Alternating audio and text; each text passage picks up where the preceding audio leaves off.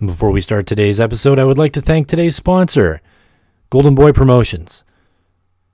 Saturday, November the 24th, only on pay-per-view, for the sum of $39.99, Chuck the Iceman Liddell will be facing off for the third time Tito Ortiz, the Huntington Beach bad boy. Chuck Liddell, who is 21-8-0, will be taking on Tito, who is 19-12-1. The first two fights went Chuck's way, and Tito's looking to turn things around. Now, it's been a little while since Hat's gone out and tried to get us a sponsor after that first misunderstanding we had with Aerosmith. But he has gone out and secured a bag for us here, so I'm happy to promote this show.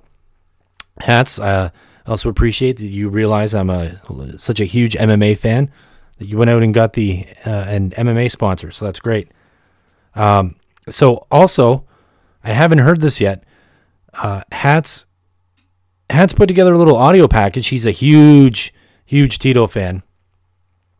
So he's put a little audio package together, and we're going to listen to that. Now, I understand there's two clips, right? Yes, two. So one of the clips is Tito running some threats by Chuck, and the second piece of audio is a reporter informed Tito that when speaking with Chuck insinuated that Tito was jealous of the Iceman. So we're going to hear Tito's response. So tune in Saturday night, live and only on pay-per-view for $39.99. You can also watch that on fight.tv, which is a great app I have on my phone. That's where I watch my Ganryu Ujima, which is moat fighting. It's a promotion in Japan where people fight on an elevated stage, and if you get pushed off into the moat 3 times in a round, you lose. I'm sorry, that's not today's sponsor. Let me get back on track. Golden Boy Promotions, Chuck versus Tito 3. That is happening this Saturday night. There are a few other recognizable names. Filthy Tom Lawler is on the card. Legitimately always a fan of Tom Lawler and always enjoy watching him. So I believe that is the co-main as well. That's what I'm seeing here. So Tom Lawler is fighting Darren Wynn. Tom Lawler was recently on the shelf after failing a USADA drug test, and when his suspension ended, the UFC released him from his contract, which was kind of a shady thing to do, and if they were going to do that, they should have cut him earlier rather than getting him to sit out the entire USADA suspension. But he's back. He's fighting Darren Wynn. I am not familiar with that gentleman, so pulling for Tom there in that fight. Anxious to see how he looks after that time off. So let's play those two clips. The first clip, Tito is letting Chuck know what's up, and the second one is Tito responding to the claim that he is jealous of Chuck. So, Hats, do you want to roll that audio for me? All I see is a shell of a man, an old shell of a man. On November 24th, the millions will be able to watch me stand over your face as I bury you, as the rest of my last opponent did. Liddell, you're going to get it put on a show, put on your back. Jealous of him? This guy can't even put a fucking sentence together, man. Are you kidding me right now? He's reaching for those grapes. He's trying to make his wine, and the wine's already sounding like a violin with that cheese and wine.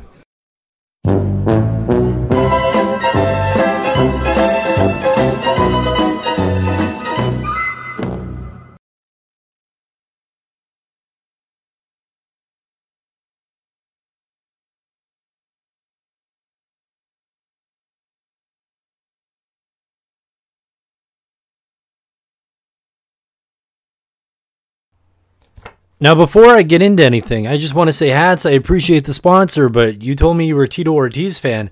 After listening to that, I don't know. Do you ironically like Tito Ortiz? Like, do you not like him but enjoy his garbage interviews and the way he can turn a phrase? Is that it? Yeah, I thought so. I haven't heard many people tell me like what a Tito fan they are, but I kind of get that. I can respect that. Wow, what a wordsmith. So, I am Steve. Before we go any further, I should introduce myself. My name is Steve. My producer, audio engineer, his name is Hats. and this is Podcast of the Universe, and it's been a while since I put a show out. My Podcast of the Universe for Masters of the Universe, that has been dormant since the beginning of the month, but I am going to get one of those out soon. So I was kicking this subject around for a while. Now, I love a good story. We're going to get into that in a minute. But this took a turn, and it's a good example of my stubbornness. Now, I didn't want to retell a great story that's been told many times and told very well in various forms of media, whether written or audio. But I wanted to cover the subject in a different way. So I ordered a book on Amazon, sight unseen. Am I going to learn from that? No, probably not. I could have bailed, but I dug in. I dug in because I said, here's what I'm going to talk about on this episode. Here's the subject matter. I wasn't going to back away from that. So I pressed forward.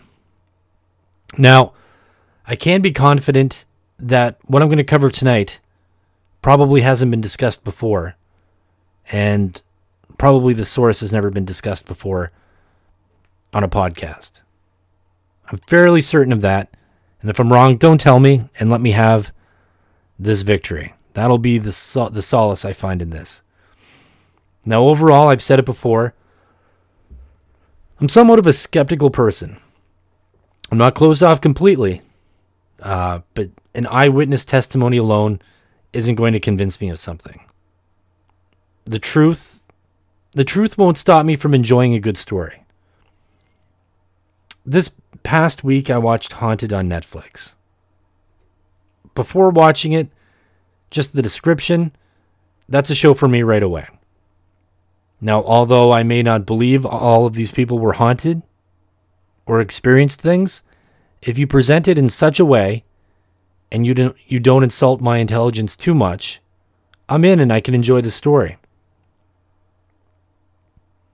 It was pretty bad, some of the episodes. It was absurd, whether it being too poorly acted. Now, episode 2, the serial killer episode, the slaughterhouse episode, that was insulting, and I won't get into it here, but I had major issues with that. Serial killers are real, and I don't see the need to lie about a serial killer, which is what I felt had happened. That was my takeaway. Like, it's the same way I love Bigfoot. I love Bigfoot. I have a Bigfoot action figure 2 feet away from me right now. I love Bigfoot. But I hate that stupid Hunting for Bigfoot show where they go out and hoop and holler and beat trees with sticks, and then they act like they have some breaking footage when they come back from commercial. Not only do I hate the people on the show, I don't hate them, I don't know them as people, I don't care for them, but I hate the way their method of storytelling and saying after the break, like, a tree branches and they're like, and then they cut to commercial and they go back and like, oh, it's nothing. As soon as you show me a show about hunting Bigfoot, for example, I know that you don't find him in that show. Because this was filmed at least probably 6 months ago. And as soon as you found him and had proof, that would be on the news. I don't know what price you could put on that. It would be so valuable. You wouldn't sit on that for 6 months. Wouldn't happen. So I guess I'm saying, give me a mystery, a cover-up, give me a conspiracy. You can give me an alternate take or interpretation from something historical, but just stay on the topic, and you can jump to conclusions, but make them like feasible jumps. They can't be too far. And what the book that I bought on Amazon did was asking a bunch of questions, never answering them, and hoping that those questions would become answers to its audience. Now, tonight's show is kind of centered around a cryptid alien who has more names than Old Dirty Bastard. Speaking of Old Dirty Bastard, one of my favorite members of the Wu-Tang Clan would have been 50 last week. So R.I.P. Old Dirty, Osiris. So, who we're talking about today is the Flatwoods Monster, a.k.a. Braxton County Monster, a.k.a. Braxy, a.k.a. Frametown Monster, a.k.a. Phantom of the Flatwoods. Apologies if I missed any AKAs. So when you think of the Flatwoods Monster and I tell you that it's a podcast about the Flatwoods Monster, it's probably not going to be what you expected. I said earlier, I think there have been plenty of people ahead of me who have done a really good job in covering and breaking down the story. So I'm going to take it in a bit of a different direction because I'm a stubborn man. So the idea of me doing this came down to a book. Now, I never would have retold the Flatwoods Monster story because I just think it's well tread enough. So I see this book on Amazon, and what I do in Amazon is I have things that I buy, and then I have things that maybe I will buy, but I put them in my wish list, and every once in a while I'll go into the wish list and look for price drops. So this book was regular like $30, and it caught my eye one day because it went down to $6. So the full title of the book, and I posted a picture of this before, was Alien Flatwoods Monster, an eyewitness account when the singularity of intelligent machines meets the evolution of extrasolar biology. That's the title. That impressive title, impressive at the time, for a paltry $6. How could I not pay $6 for that? And as I've already mentioned, I love a cryptid or alien story as much as the next guy. I've always enjoyed the Flatwood Monster, even though it isn't the most believable one that I'll ever hear. I can even believe the sincerity of the witnesses, but not necessarily that their memory or interpretations of events are accurate. With that out of the way, I'll give you a very brief account of the incident. This story takes place in 1952. 1952 was a wild year. It's still one of the most active times in modern history for UFOs. Not only were there reports in Washington, D.C. during that time, but all over the world. In the first 6 months of 1952, there were 300 unexplained UFO sightings, 4 times the number during that same period of 1951. By the end of July, there were about 400 reports, more than there had been in any other year in history. So, also, this is around the time of, as someone pointed out to me, The Day the Earth Stood Still came out the year before, and there was a bit of a UFO craze going on. So, with that out of the way, 66 years ago, on the evening of September 12th, 1952, a bright object flashed across the West Virginia sky. Brothers Edward and Fred, along with their friend Tommy Hires, watched as the object landed on the property of G. Bailey Fisher. Before they went to investigate, they went to the home of Kathleen May and filled her in on what they had seen. So she, along with local children Neil Nunley and Ronnie Shaver, and a 17-year-old National Guardsman, Eugene Lemon, they joined the boys to go find out what had fallen from the sky onto the nearby farm. When they reached the hill where they believed the object went down, they saw a red, pulsating light. Eugene Lemon aimed his flashlight and saw a tall humanoid creature with a round face surrounded by a pointed hood shape. Kathleen May said the creature had small claws and the head the shape of a spade like you would find on a deck of cards. The creature had made a hissing noise and glided towards them, causing Lemon to drop his flashlight, and the group ran away. The group also had reported a pungent smell and became nauseous. The sickness had lasted a couple days. Local authorities investigated the reports of the alleged crash and did not find anything. The following day, A. Lee Stewart of the Braxton Democrat investigated the scene, found skid marks along the ground with an odd gummy substance. The main theory from skeptics is there was a documented meteor that night visible in Maryland, Pennsylvania, and West Virginia. The lights were dismissed as a plane beacon that was in the area, and the screeching and gliding monster was likely a barn owl perched in a tree, and barn owls are native to that area. So And we know owls can glide. And if you're unaware of the noise that a barn owl can make, let's listen to that right now. Hats has the soundbite prepared.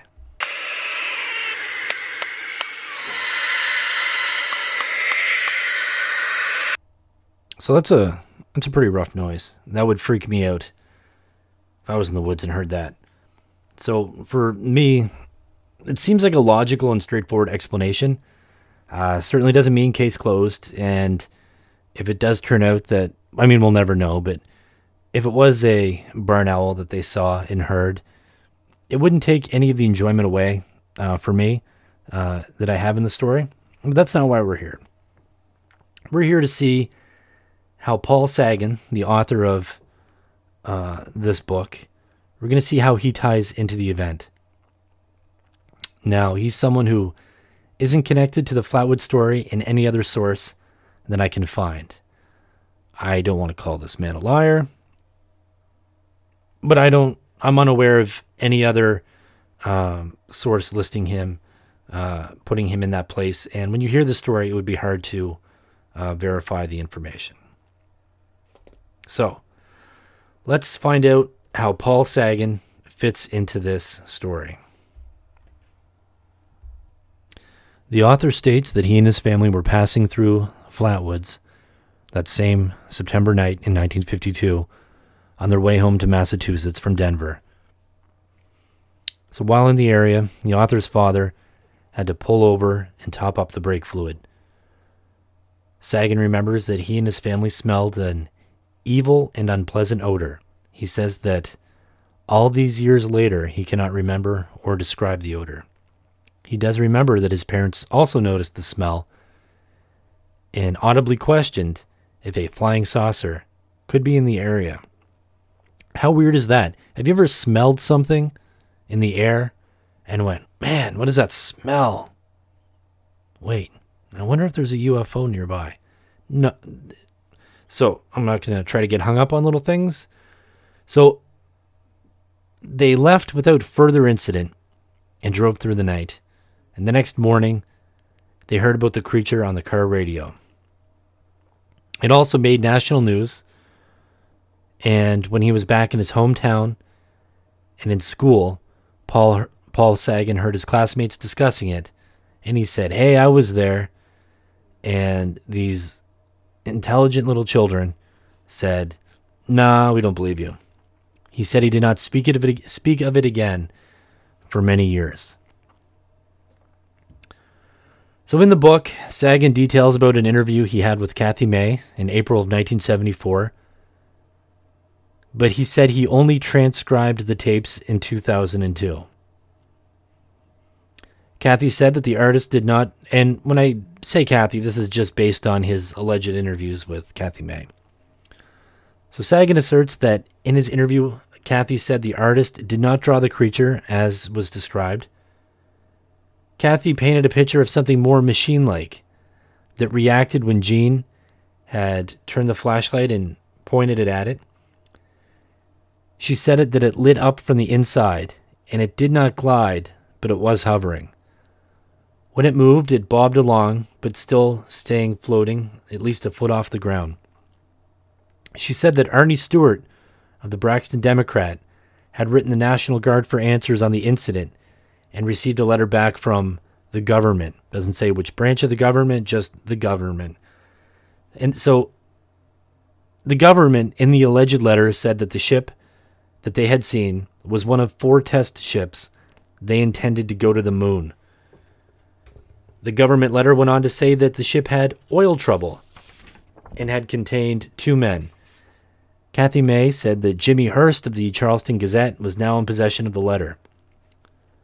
Kathy remarked at the end of the interview, she now questioned if the government even knew what it was, and that it was likely that they simply wanted to keep her quiet. Speaking of the government, Sagan mentions theories by Frank Frascino, who has written on the Flatwoods Monster, and My Province's own Stanton Friedman.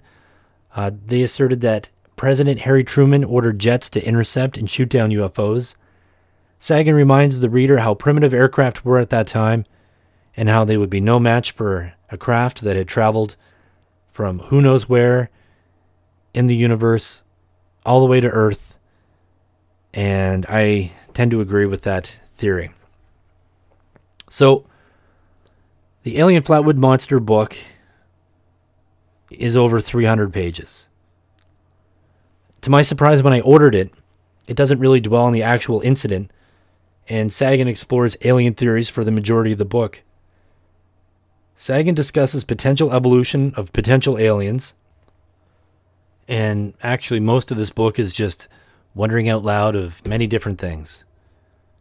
But he proposes that we would have little in common with them, since they would not share culture, language, gender, or religion.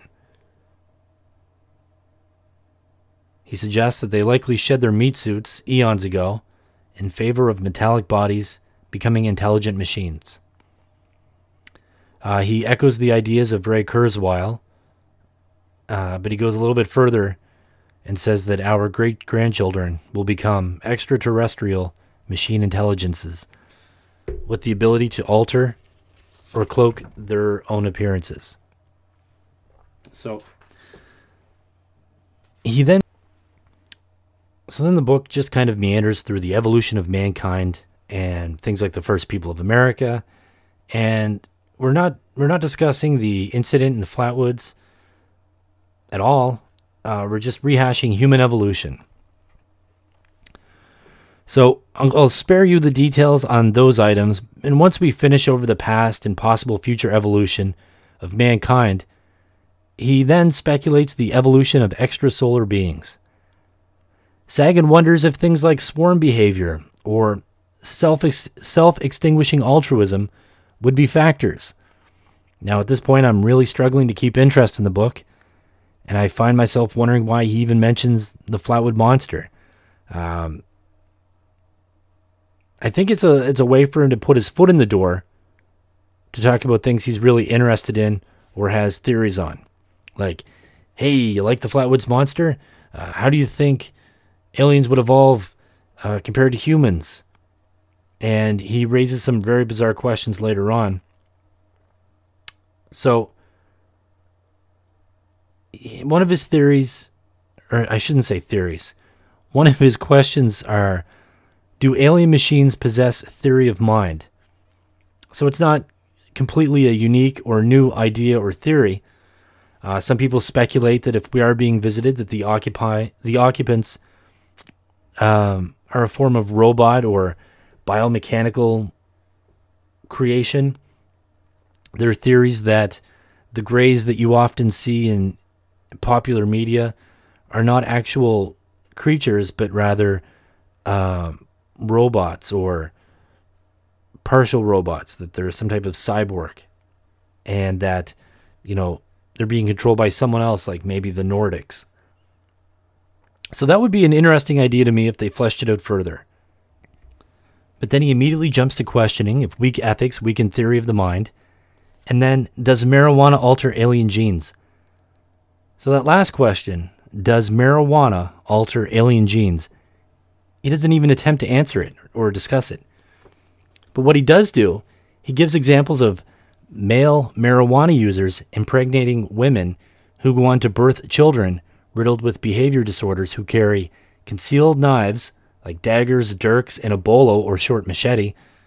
Our author then says he went undercover to substitute teach to collect anecdotes of true events for his next shocking book, which I can't find any details online, and what is really happening in schools. When I say concealed knives, daggers, dirks, and a bolo or short machete, those are words that Paul Sagan wrote in his book. And I'm repeating myself, he says he went undercover as a substitute teacher to collect anecdotes for true events in his next shocking book about what is really happening in urban schools. So while you're processing that, this book is called The Flatwoods Monster. He says that these odd students are weirder than weird and dares me, the reader, to teach urban gangbangers for 3 years. I don't want to keep repeating myself, but the person who wrote a book about the alien Flatwoods Monster says that the odd students are weirder than weird and dares the reader to teach urban gangbangers for 3 years. These are words that I just read and told you in a book about the Flatwoods Monster. At the beginning of the show, I said I didn't want to retell it, and now this is kind of maybe a spiteful book review or book report. But I can be confident that this probably hasn't been discussed on another podcast. So I have that. And I'm trying not to get too hung up on things. So let's keep the show moving. And I don't know why I keep repeating myself to make sure you know how crazy it is. But he's daring people to go teach gangbangers for 3 years. And that's not even... He's going to say crazier things, so strap in. Now, I don't want to get hung up that I looked online. I looked for other books. I can see that he wrote another book about ball lightning. But I can't find anything about the public school expose he was going to do. Unless they got to him. I don't know. I can't find any other trace of this man. But he alleges that the superintendent and the principal of the school where he was an undercover author posing as a substitute teacher, he alleges that the superintendent and the principal were complicit in weed smoking in the bathroom because it kept the peace, otherwise the gangbangers would tear the place apart. At this time, I remember this section was Sagan asking if weed would alter alien genes. But we're already on to the next question. Do aliens sleep? Before I turned the page, I couldn't say that the question would be explored, let alone answered. But this book is similar to certain movies. The movies where you see a poster and it looks just like batshit crazy and you have to watch it. And then you watch it and the movie doesn't reach the potential of the poster or the trailer. Like those crazy, wild grindhouse movies you'd see in the 70s. And you're like, well, that's a pretty crazy looking movie. I need to watch that. And you watch it and it's just bad. That's what this book is like. Anyway, back to the question, do aliens sleep? He says, well, people and animals sleep, so aliens might need to too. But the alien intelligent machine robots, they probably don't need to sleep. So I guess he did answer a question. Kind of. So I read a little bit further, and Sagan is workshopping names of people who would go to Mars. What would we call them? Mars Knots? Mars Nuts? So at this point, I decided for my sanity that I needed to pick up the pace, and I'm going to hit you guys with some highlights. Robots do not pee is a section in the book. I don't know if this is true or not, but I'll pretend that it is. I think this was from 2004 that he wrote this. But a glass of water on the International Space Station cost $3,000. That might be true. I'm going to pretend it is. So that's something I got out of the section called Robots Do Not Pee. I'm glad someone wrote that down in a book and covered that. Robots do not pee. One of the other topics that I thought I'd pass along, crazies run UFO organizations. Here we have another question. Do dark angels fly saucers? Does he mean demons? Does he mean that they're supernatural? We don't know. We'll never know. I like this one. Are flying saucer crews racist? This next one I'm on board for. I'll co-sign his next one. Ancient astronauts commit fraud. Now, reading the section of the book, he is saying that people who subscribe to the ancient alien theory commit fraud. And Eric von Daniken literally committed fraud. So, at the very least, that is true. And on a grander scale, the ancient alien show and theory and book is very problematic. So, on pretty much any level, I'm okay with saying that they are frauds. Now, I wasn't going to spend all this time talking and not actually read to you from the book. So I'd like to read to you a little excerpt from a section titled, and I keep saying sections. I don't want to call them chapters. So that's why I keep saying sections, because they're not real chapters. So I'm going to go to the book and read you an excerpt on this statement: Islam killed ufology. What killed ufology? Certainly, there were many killers. The killers bore names like Inui, boredom, surfeit, with the tedium of the novel, now grown so old that there were no new hints left to entertain, to beguile, to mystify. Ufology's alienology, seen so often with nothing new, to beguile, to mystify, augured the end of the road that ran down to nothing new. The mystery remained a mystery, with no new promise.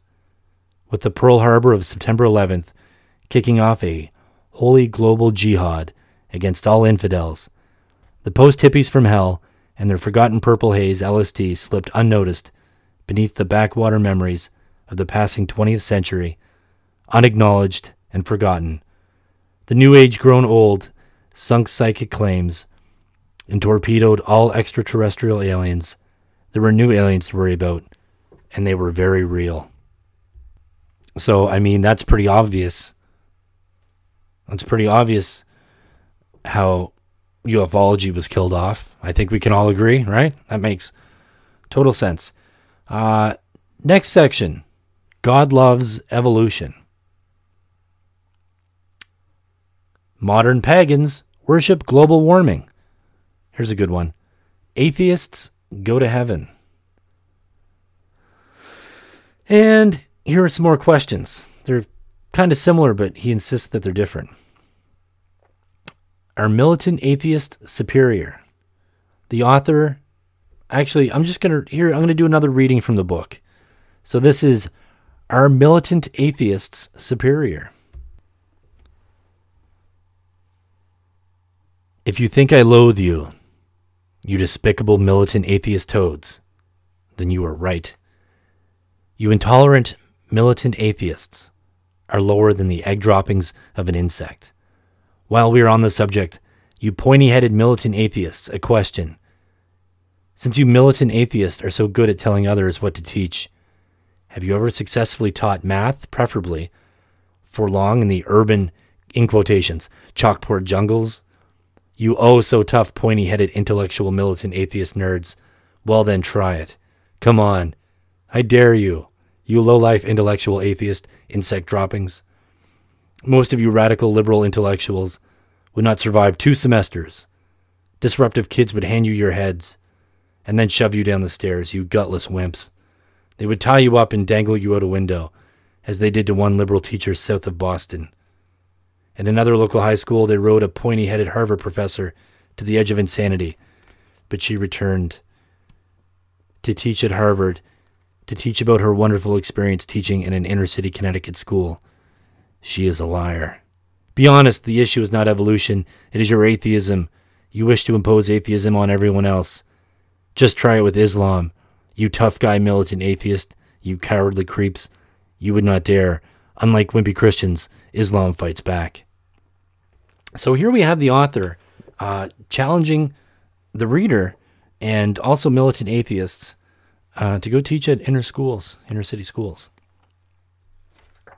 So, also, I know this, it doesn't bear repeating, but the title of this book is Alien Flatwoods Monster, an Eyewitness Account. Next topic. Islam beheads militant atheists. Next topic. Do militant atheists hate Islam? Next topic. Militant atheists fear Islam. Next topic. Is religion big business? This motherfucker. Imagine writing this down. Is religion big business? Imagine asking that question with a straight face. Next topic. Do aliens respect humans. And we're almost done with these. And this one, I don't know how to... I almost feel like there should be a drum roll for this topic. All right, here we go. Pro-life abortion. And the last topic, abortion of dogs and cats. So let's do this. I'm going to read the last reading from the book, I promise. Abortion of dogs and cats. I'm going to quickly read that, and then we can wrap this up. Paul Sagan writes, "As a moderate quasi-liberal, I favor a woman's right to choose, but hope they never use that right. Why does that anger you? I love both dogs and cats. Do you also favor abortions of dogs and cats? Why does that suggestion make you uncomfortable? If unborn dogs and cats have rights, do unborn humans?" This man wrote a book called Alien Flatwoods Monster, an eyewitness account. I just want to keep reminding anyone listening still, anyone that's hung in this long, that is the title of the book. Do I think Paul Sagan was nearby the incident in September 1952? No, not really. At times, this book sounds like the ideas of someone unhinged. The Flatwoods Monster should be a good time. It should just be fun, interesting. It should ignite your imagination. This book used the cheap tactic, which I mentioned earlier, of asking too many questions and answering none of them. Do I regret paying $6 for this book? I don't. But also, I don't want to think that I encouraged this man to ask questions he doesn't answer that aren't even related to the topic of the book.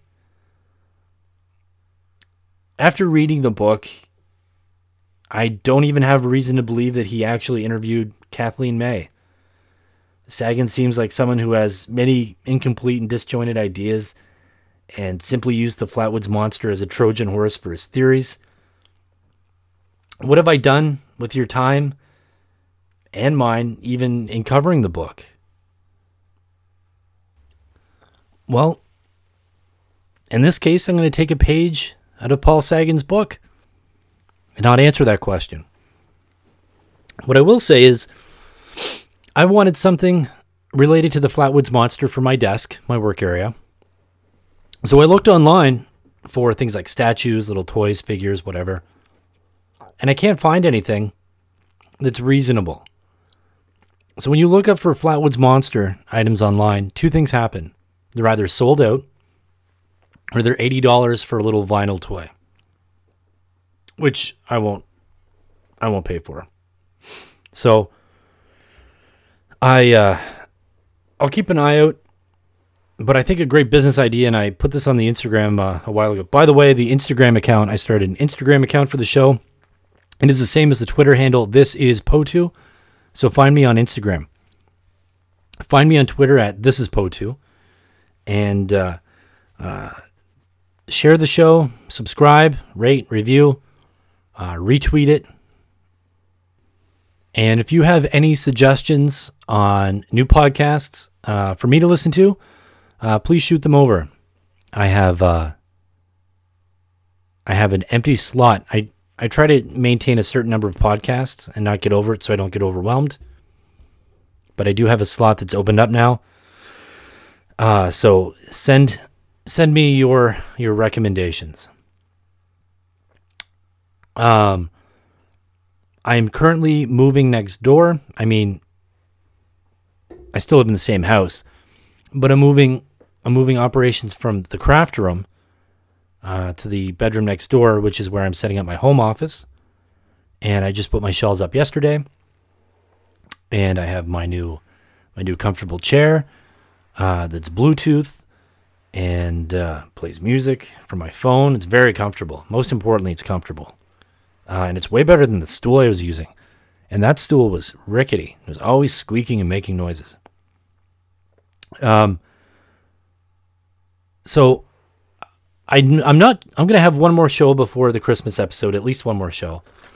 And I'm not sure what the topic is going to be. I've had cannibalism, murders. So, satanic forces. So maybe something a little fun or different. I don't know. We'll figure it out. I have a bunch of ideas, but I want to keep it mixed up. And if this show is anything, it's mixed up. I did get a book on the Men in Black. I believe it's called The Real Men in Black by Nick Redfern. I reached out on Twitter to Our Strange Skies podcast, which is a really fun podcast. So Rob has a great show over there, so I recommend checking that out. But I didn't have any Men in Black books, and that's a topic that I want to do later on the show. And I was looking for good source material, and I know that Rob has a ridiculous amount of books that he's posted, so I thought he would be a good person to check in with to get a recommendation. Christmas is coming up. I do have a Christmas episode coming up for the Masters of the Universe podcast, and I will be watching the He-Man Christmas special, and I'm going to see if I can get my wife to join me for that episode. I'm hoping to be set up. I have my new mic here now, the Yeti, and that should be good for a two-person. The last time she was on the show, we were on our honeymoon, and we just recorded in the hotel room on my phone. So the audio wasn't that great. So anyway, Christmas is coming up. I've been getting some shopping done online, and I'm having a really hard time not buying things for myself. So I bought a few books. I have a psychopath and serial killer book, a conspiracy book, an unsolved mysteries book, a historical unsolved mysteries book. I have the Occult Anatomy of Man, which is a reprint from a book that came out in 1934 without looking. So I have my library is growing as far as items for the show. And I bought myself something a little special. I bought myself the Unsolved Mysteries album on vinyl. So it has the theme song and the music they would use for the Ghost and Unexplained segments. So I'm very excited about that. I was over the moon when I received that. I do have a album coming with cult recordings, like Unchenrikyo, the Death Cult in Japan.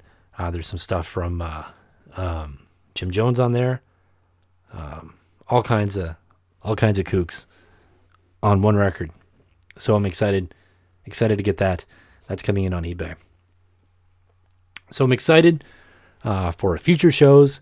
And now that I have this book in my rear view, I'm feeling pretty good about it. I'm a little less angry and aggressive about the whole thing. I got it out of my system. So I don't recommend buying the book. If you see it for $6, buy it, whatever.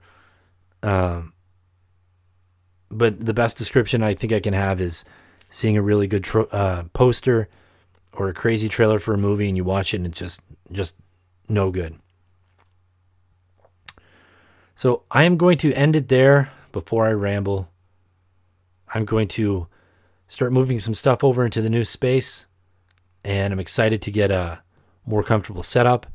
I'll be better equipped in the other room for guests on the podcast, and I'm floating the idea of having mini episodes as well when something fun comes across my desk or there's a shorter topic.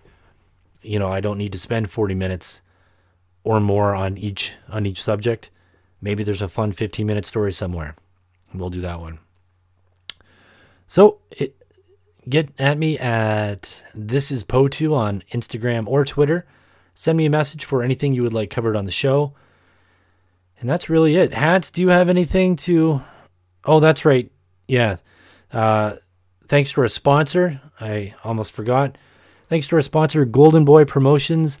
They have Chuck Tito 3 happening this Saturday night, November 24th. It is $40 on pay-per-view. There are tickets still available at the Forum. Tickets range from $36 to $502. Everyone, have a great week. I will be back hopefully sooner than later. I feel good. And until next time, be the change that you want to see in the world.